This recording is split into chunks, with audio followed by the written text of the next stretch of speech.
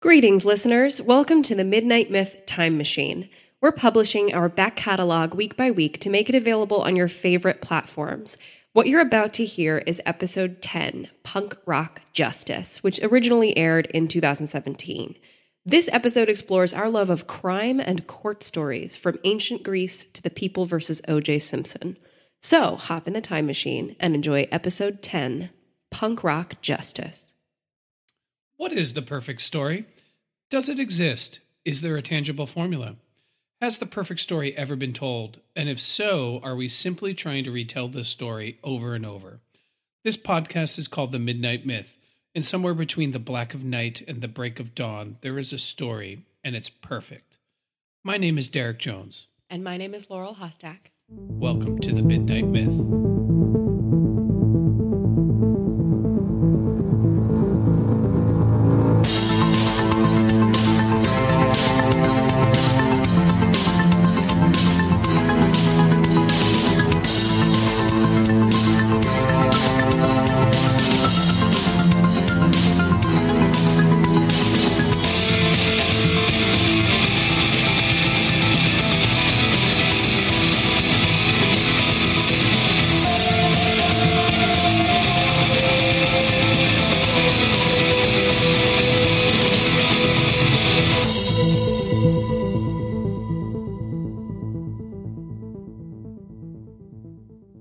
Do you know what's really, really awesome?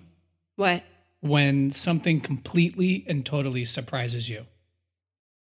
You think that's awesome? Yeah, because especially in storytelling, I feel like these days our expectations are for things to be what they are, meaning that you see a movie, it has a trailer, you get the idea of what kind of movie it is, you want it to be that kind of a movie, and it needs to be that kind of a movie to be successful. But every once in a while, things come around that just totally surprise you and you don't see them coming. And that doesn't happen enough. And when it does, it blows me away. That's awesome. Yeah, I didn't know that's where you were going with that. But I think a lot of examples came to my mind when you said that. Yeah. Well, the reason why I kind of wanted to start with that is I was thinking about this TV show, The People versus O.J. Simpson. Great show. It aired on Netflix, I want to say 9 months to 12 months ago. It was on FX. Yeah, and that's now on Netflix, and you watched it first, and I think, man, if any show should be bad, just awfully bad, yeah, it should be that one, by right? all accounts, it should have been like a horrifying, Lifetime movie, just cheeseball machine. Yeah, it looked like it was going to be exploitive. It looked like it was filmed in like a very cheesy TV soap opera style. It seemed like it had a bunch of, and I don't mean this meanly, but it kind of has been actors in it that had their moment, like Cuba Gooding Jr., who's awesome, but not in the limelight. Yeah, we haven't seen him in a while. And John Travolta, who's been out of the limelight. And man, was that awesome. It was so good. It actually inspired this whole podcast. Yeah, believe it or not. Because it was such an amazing show. I don't know if we're going to talk too much about that show, but in the idea of this podcast, because it touched on something that really resonated, and I really wanted to deconstruct it. And the concept, I think it's episode 3 or 4, where the character Johnny Cochran, who was the actual lawyer who defended OJ, said, "Our job is to tell a story, and our story needs to be better and more compelling than the prosecution's story." Right. And then it made me think, justice as a story. And I kind of paused and went, that's really Midnight Myth territory right there. I love it. Yeah, the whole experience of watching that show really stirred up a lot of questions and a lot of, really ambiguous ideas about what justice is. And you had characters really laying out the concept of justice from their point of view, like Marcia Clark, Sarah Paulson's character, saying justice is vengeance for victims. And so, watching that experience, it really got us thinking, how do our favorite stories and how do the most powerful stories deal with the concept of justice and further their agenda about it, or simply probe the depths of what it might be and if it really exists. And then sometimes even reflects a whole society's concept of justice and how that can then affect how it deals with things like criminality. I in particular want to talk about gender roles in society and things like that, how the narrative around what is just can be articulated vis-a-vis stories, and storytelling could then be a reflection upon how society goes about and actually creates a more or less just society. Absolutely. And how can a story like that change our perceptions about how our institutions work? Yeah. And, and inspire us to do better. Because there's an example with the main, well, I won't want to say main character in the O.J. Simpson, because there's a lot, but Johnny Cochran, who's certainly the most impactful and significant character for O.J. and his side. And his whole motivation isn't really whether O.J. did or did not kill this person. He's one of the few people on the defense team that never really even asks and doesn't really care to ask. For him, justice is shining a light on the racial inequities in the LAPD in the early 90s. And if he can do that, he's doing something just. And to him, he's willing to sacrifice whether or not OJ did or did not commit this murder, at least in the show, because I don't know in reality. He's willing to sacrifice that because he sees a bigger and better cause that's more just. And I thought that was a really interesting place to begin. Yeah, for him, justice was bringing a story out of the shadows. Yeah. And if you guys listening to the Midnight Myth are thinking, how can a TV show about the O.J. Simpson, which was by itself when it happened, a gigantic TV show. Oh, yeah. How can that be any good? Trust me, it's really compelling. Go back and watch it on Netflix. Super, super cool show. If our experience is any meter, it will take you no less than 1 day. 1 day to off complete of work watching it. Yeah, absolutely. And 2 days if you do like I did and watch it twice. Yeah, because you watched it. And I was so skeptical that I wasn't going to watch it until you burned through it in a day. And I'm like, I guess I kind of have to see this. And then you watched it again with me. Spoiler alert. OJ gets free. Who knew? Yeah. So in keeping with that theme of justice being a story, I kind of want to reference a specific story from a specific time in ancient Greece. Should I kick this off? Are you cool with that? Yeah, I think you should. Go ahead. So for those of you familiar, there was this dude named, I'm going to butcher his fucking name, Aeschylus? Aeschylus? I've read it. I can't pronounce his name. So he wrote something in the 5th century BCE, which stands for before the Common Era. Used to stand for before Christ, but then they realized that that dating system didn't work. Yeah, that's pretty flawed. Yeah, so it actually didn't reflect when Christ lived, so they just call it BCE. So 5th century BCE, so really, really long time ago, over 2,000 years ago, he wrote a whole series of plays discussing and talking about events that happened after the Trojan War. Right. And if you're not familiar, the Trojan War, it's supposed to take place in this time called Archaic Greece. So like 12th century BCE, where there was this really beautiful queen of Sparta. She gets and marries a prince of Troy, and all of them like major Greek heroes, they go sail to try to get her back and wage a war for 10 years. Yeah. So it's the major epic of Achilles and Hector and Agamemnon. Yeah. So Agamemnon, and if you've seen the Brad Pitt movie, you kind of get the idea of who Agamemnon is. He's sort of one of the most powerful of the Greek kings. So in the movie, he dies, but that's not what happens in the tradition of the Greek myth. Well, I'm sure he dies. Everybody dies. Well, yes, we're going to talk about his death in just a moment. He actually makes it back to Greece. And when he gets back to Greece after the Trojan War, he finds that his wife Clemestra, I might be saying that wrong as well. Isn't that Clytemnestra? Yeah, I'm not good at pronouncing these names. That's why you have me. Yeah, I couldn't do it without you. So he finds her when he gets back to her kingdom. She's kind of in with another dude, and they kill him. Ouch. Yeah, it's not cool. You're the hero. So she the and Trojan her War. lover kill Agamemnon? Is that Yeah, right? I forget the mechanism. I don't know if it's poison or treachery. Okay. It's been I a just long wanted time. to make sure I got the pronouns right. Yeah, it's been a long time. But getting to the meat of it, that Agamemnon has a son named Aristeus, and this is where we get to justice. So Aristeus is quite obviously perturbed at his father's murder, the usurpation of his father's kingdom of Mycenae, and he takes it upon himself to commit vengeance. Now, actually, in the story, he is also compelled by Apollo. So Apollo kind of puts the seed that you need to get vengeance. So he kills his mother and his mother's lover. Now, this is very problematic because in ancient Greece, in the form of justice, matricide, which is the murder of your mother, is a major fucking sin. Yeah. And it's a major fucking crime. And you are Still cursed. is. Now, in the ancient Greece mythic tradition, when you commit a major affront, you create a major crime, it upsets the order of the gods, and the Furies come after you for vengeance.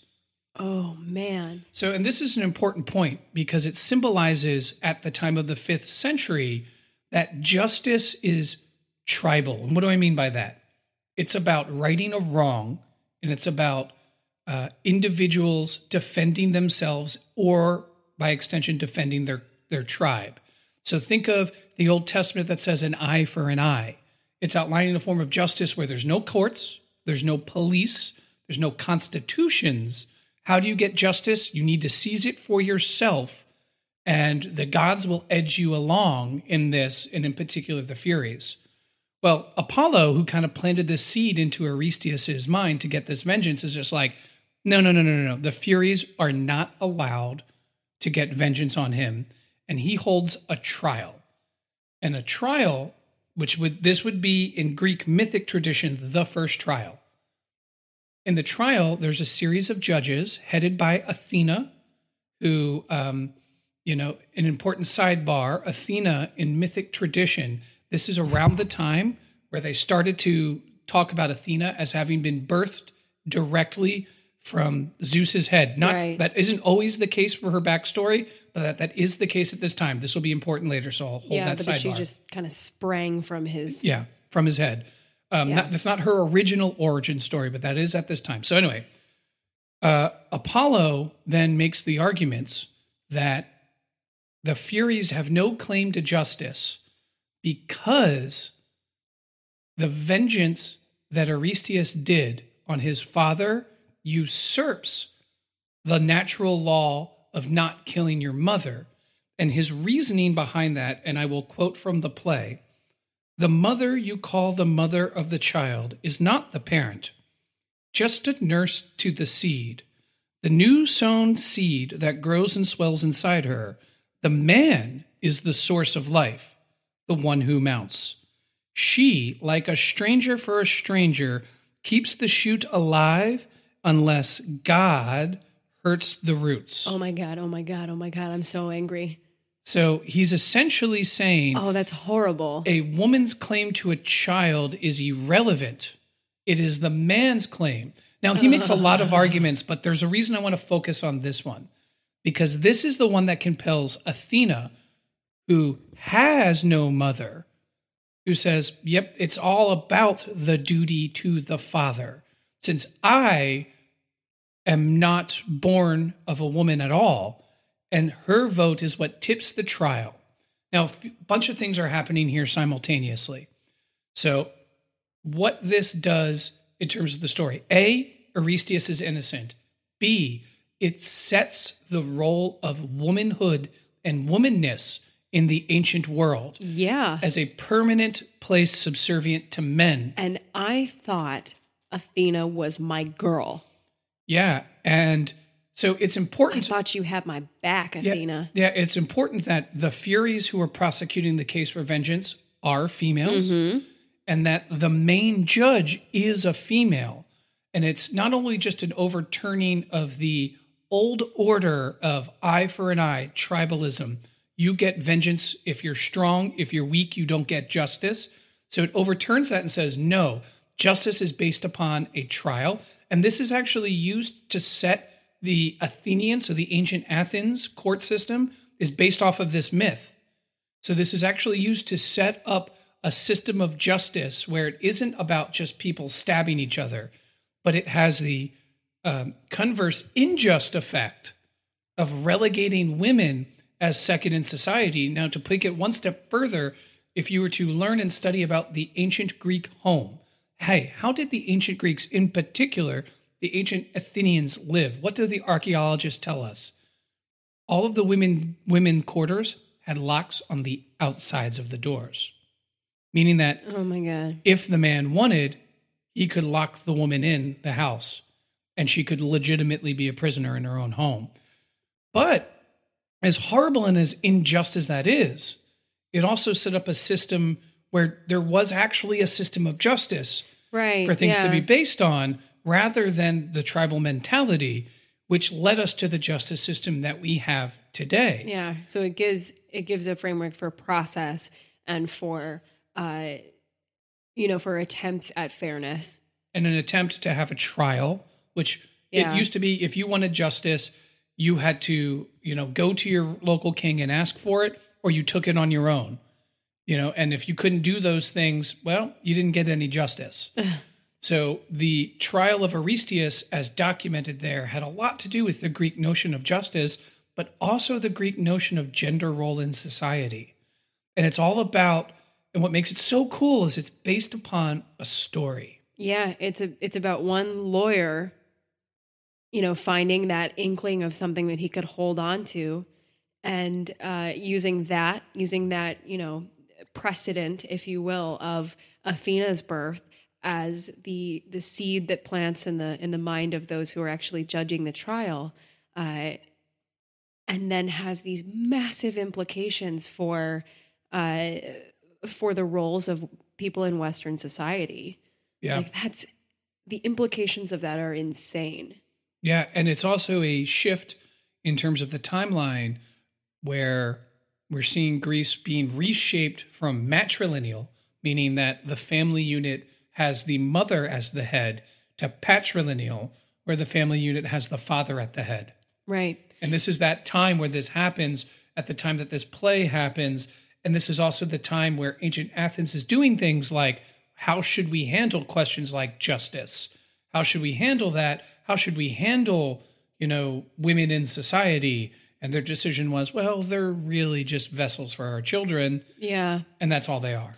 So just so I can understand kind of the world that this play is coming to us in terms of chronology, are the shifts in matrilineal to patrilineal society more convergent with the time that the play was published, or more convergent with the time that we would associate with the Trojan War? Oh, so yeah, the time of the Trojan War is 1200 BC. Way past. It's in a dark age of the ancient world. Right. No one knows anything. So the few people that lived in what is now modern day Greece at the time of the Trojan War, Greek wasn't even a language then. Okay, great.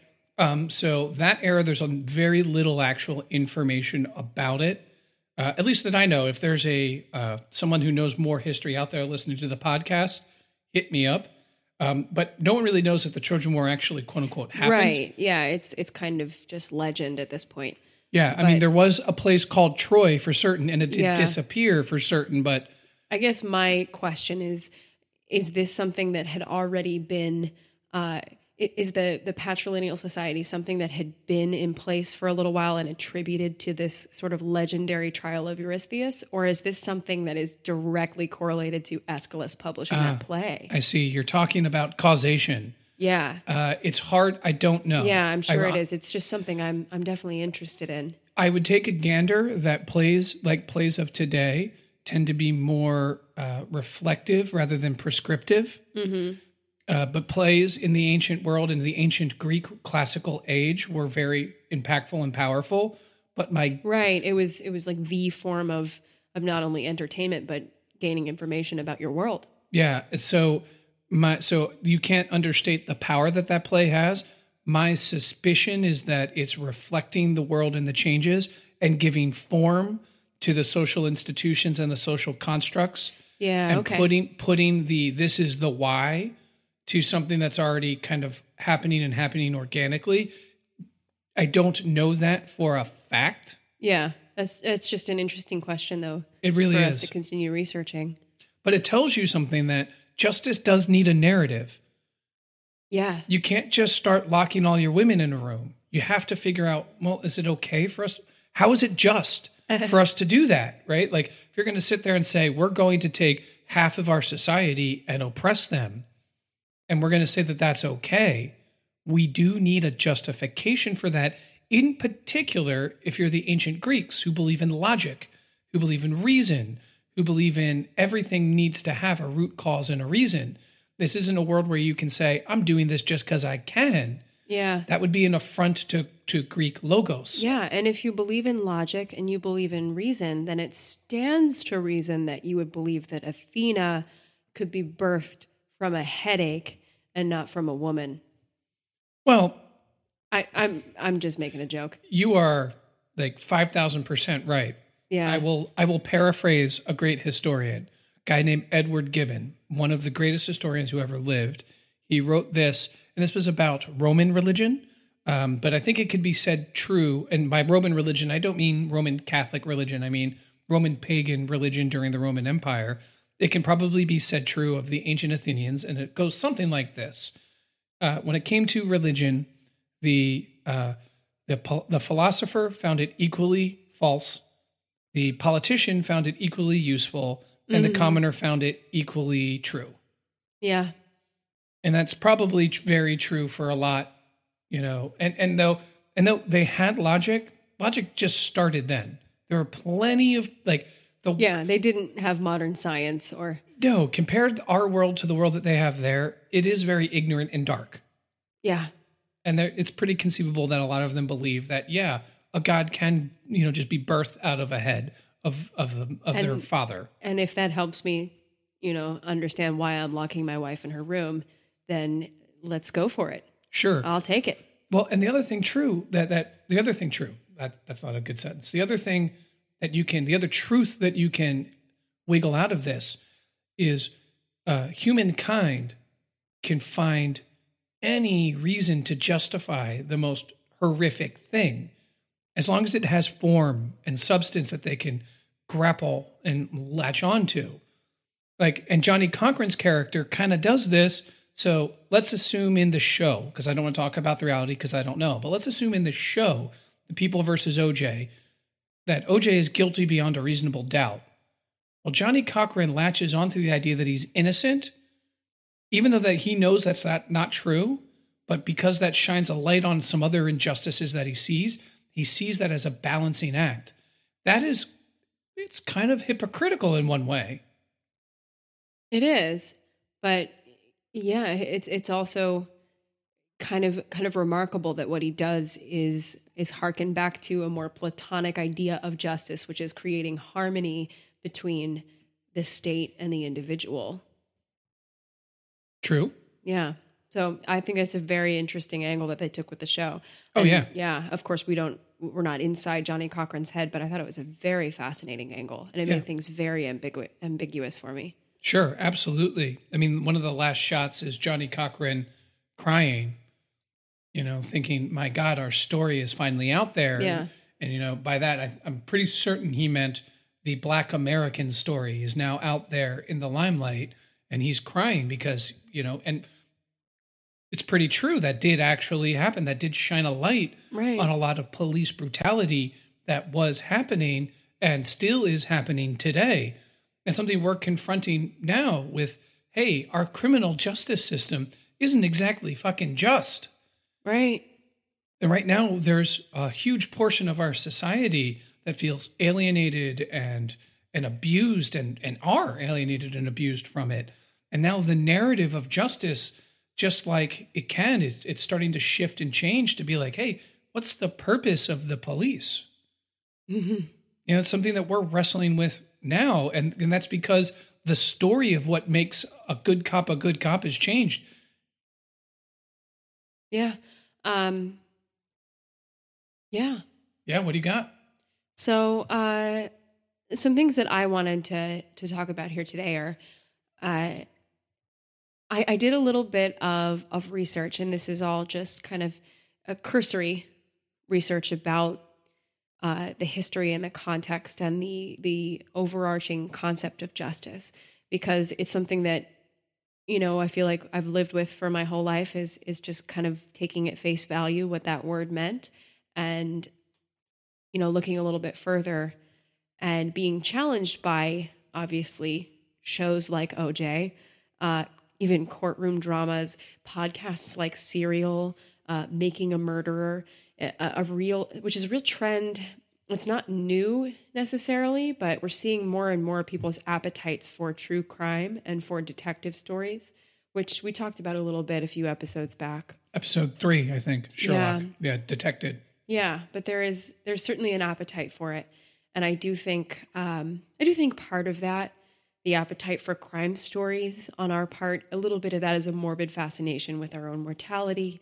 A little bit of that is a kind of excitement and an interest in the depths and the capabilities of the human mind, which, you know, when it takes you to an atrocity like something that, like a horrible murder, then there's something that we touch inside ourselves that's a little scary, but it's the same reason we like horror movies, you know?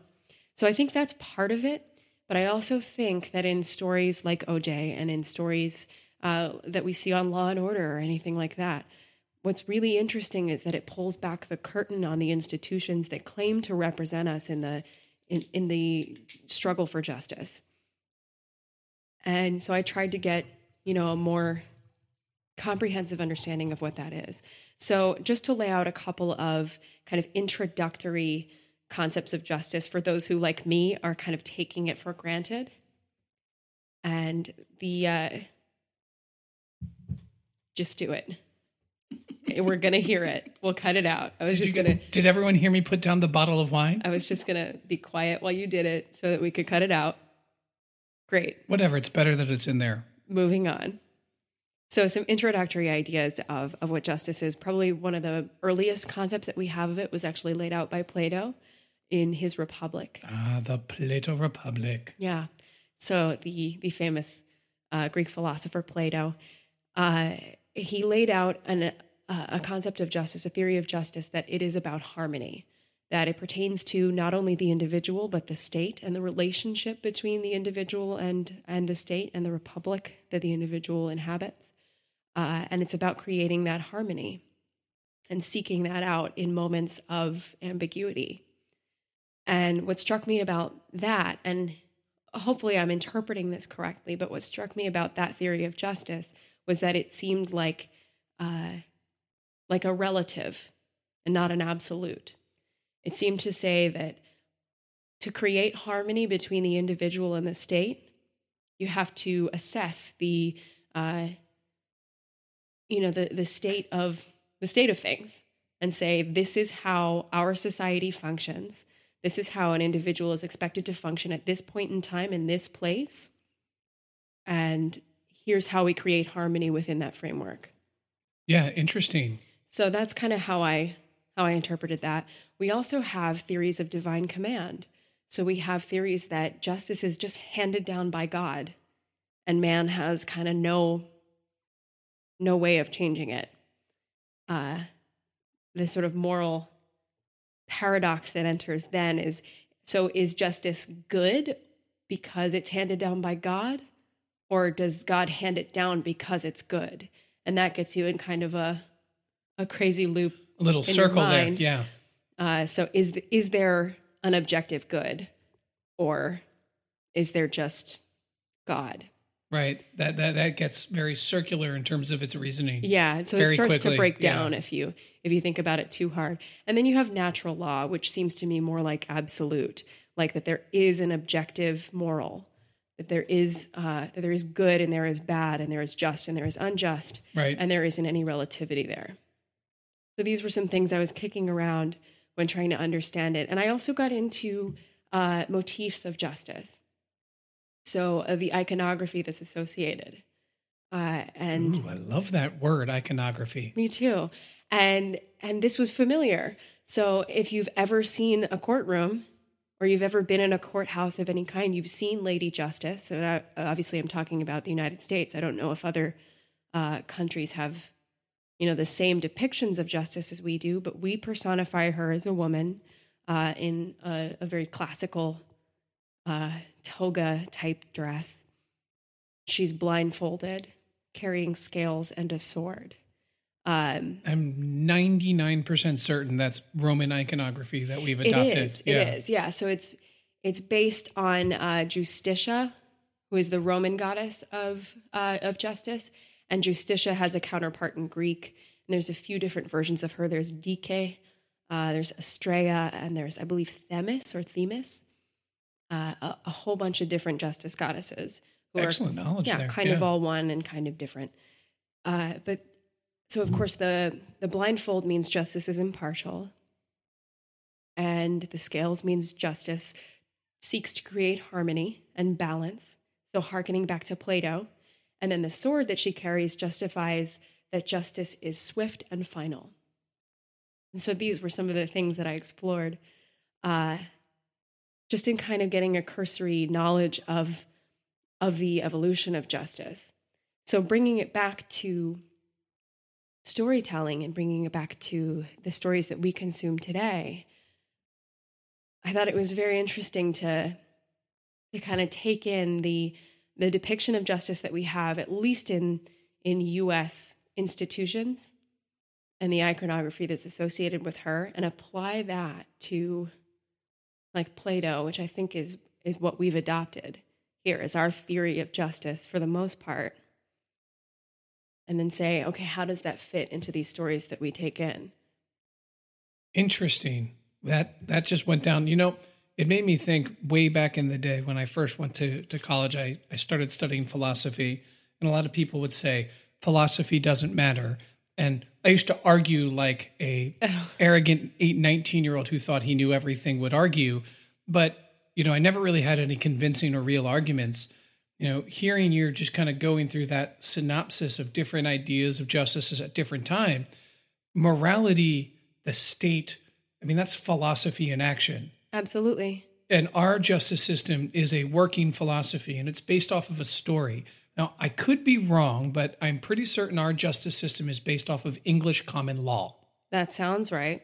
That there is a common set of generally agreed upon moral principles, like don't steal, don't kill, and I think all of our legal precedences have some root in that English common law, which predates things like John Locke and Rousseau and Hobbes and the social contract.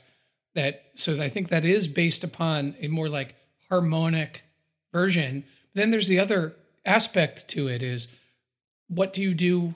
How do you reach that harmony? Is it about punishing the individual? Is it about getting that individual to realize and repent and rehabilitate? Then there's this other idea of like, what does the sword do once you get the tipping scale? So, okay, we know you did this thing that's bad, and everyone agrees it's bad. Now we've proven that it's bad and that you did it. Now what do we do?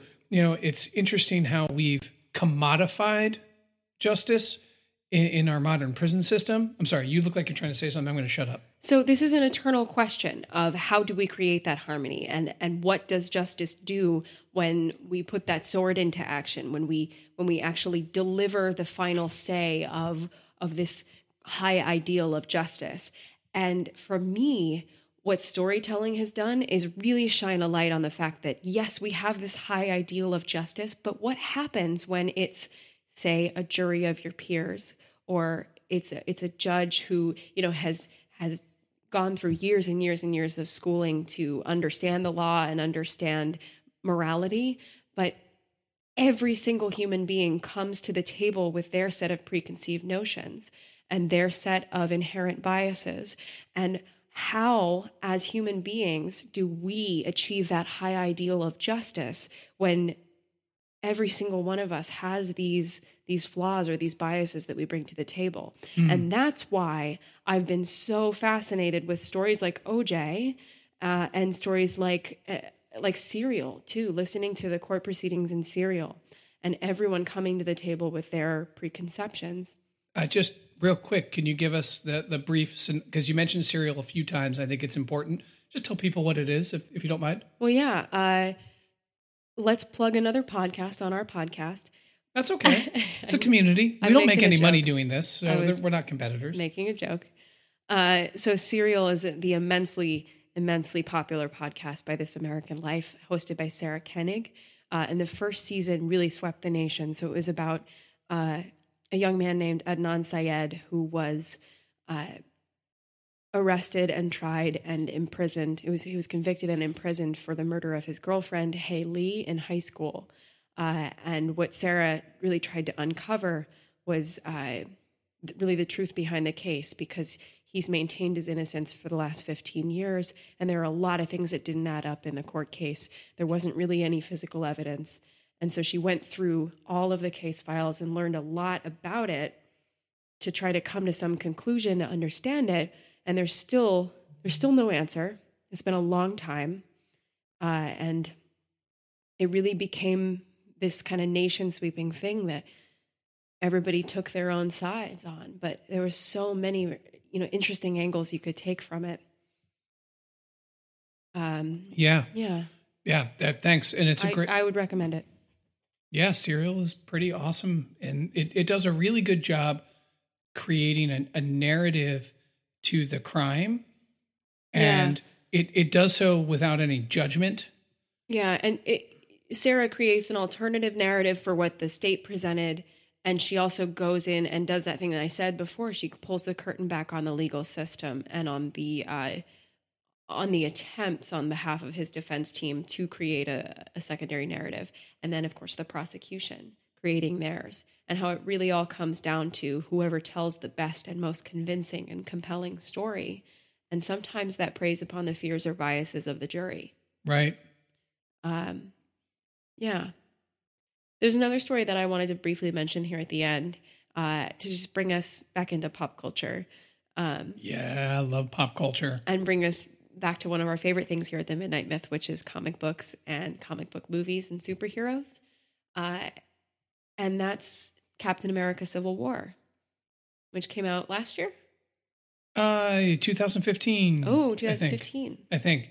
Actually, sometime in the last 20 years, this movie called Captain America: Civil War came out. Yes, somewhere between 1980 and like 2050 and a half. Sometime in that general. It's pretty recent. Period. It's pretty recent, and it's pretty awesome. I would say the best movie Marvel's done. It's really quite good. Yeah. It's a Captain America movie. If you haven't seen it, definitely check it out. I'm going to try not to spoil anything too bad because we're going to just do a brief kind of exploration of it. But it's Captain America and the Avengers dealing with the fact that in the previous movie, they had done something to save a lot of lives that had actually taken a lot of lives as collateral damage. So it deals with superheroes trying to atone for mistakes in the line of duty. Right. If you're fighting a supervillain that's threatening to destroy the city, you might save 3/4 of the city. The other quarter, well, there's probably a lot of dead people then. Yeah. And, if you hadn't done it, then more people probably would have died, but we can't prove a negative. But it's an interesting thing. The character Vision also says, because he makes this interesting calculus that's saying since Tony Stark, who is Iron Man, played by Robert Downey Jr., announced that he is Iron Man, the amount of possible world-ending events has exponentially increased. This idea that their very strength invites challenge. Right. Yikes. That they may in some way be culpable for all of the violence that they're bringing to the world. Anyway, so this is kind of the premise for the start of the film, and the Avengers come under some scrutiny from the government, and they are encouraged to sign a document saying that they are going to proceed with oversight. So they're essentially going to be employed by a government agency that's going to determine what they respond to, what they do, and give them guidelines for how they work. Now, this all results in a pretty compelling moral argument that deals with their freedom, that deals with, moving forward, being at the hands of the agenda of human beings. outside of themselves. And so they kind of wrestle with their own moral superiority, with their own understanding of what they are capable of. And it really divides two sides of the Avengers. Now, a central theme that we come back to in this story that I think is huge in literature and storytelling, but is really clearly presented here in Civil War, is the idea of justice and the idea of vengeance, and how the two are not the same thing. They are never the same thing. Now we have, a head-on fight between Captain America and Iron Man, and both of them are, they're superheroes, but they're men, and they have feelings and they have families and they have, they have hearts that can be really torn, that can be really emotional, that have attachments. And they come to a head where Tony Stark, Iron Man, is so blinded by wanting to get vengeance for an injustice that was wrought against him and his family that he kind of doesn't care what the consequences are to someone that Steve Rogers, Captain America, cares about. And I think that's a really wonderful thing to keep in mind when we look at this concept of justice, is how do we keep it from its link to vengeance? Because I think it's tempting. It is absolutely tempting to want vengeance when you're wronged, or when someone you associate with is wronged, when someone you align with is wronged. It's natural to want to see somebody pay. But in understanding the difference between harmony and retribution, justice and vengeance are never the same. Yeah. And if we go back to Aristeus, where we started, what is significant and positive about moving away from people getting vengeance or people getting their own form of justice and going to a trial is that there's a separation then between vengeance, I'm getting vengeance because I feel I was wrong, versus, no, we have a system on how we deal with these things, and they're predicated on these notions of law, of moral truths that we found. And that's the positive aspect of the Aristeus. It's interesting too about, you mentioned Civil War.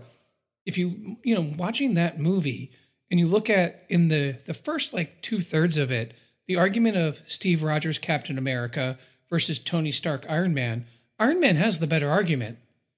Yeah. He's just like, if we don't accept limitations, we're no different than the bad guys.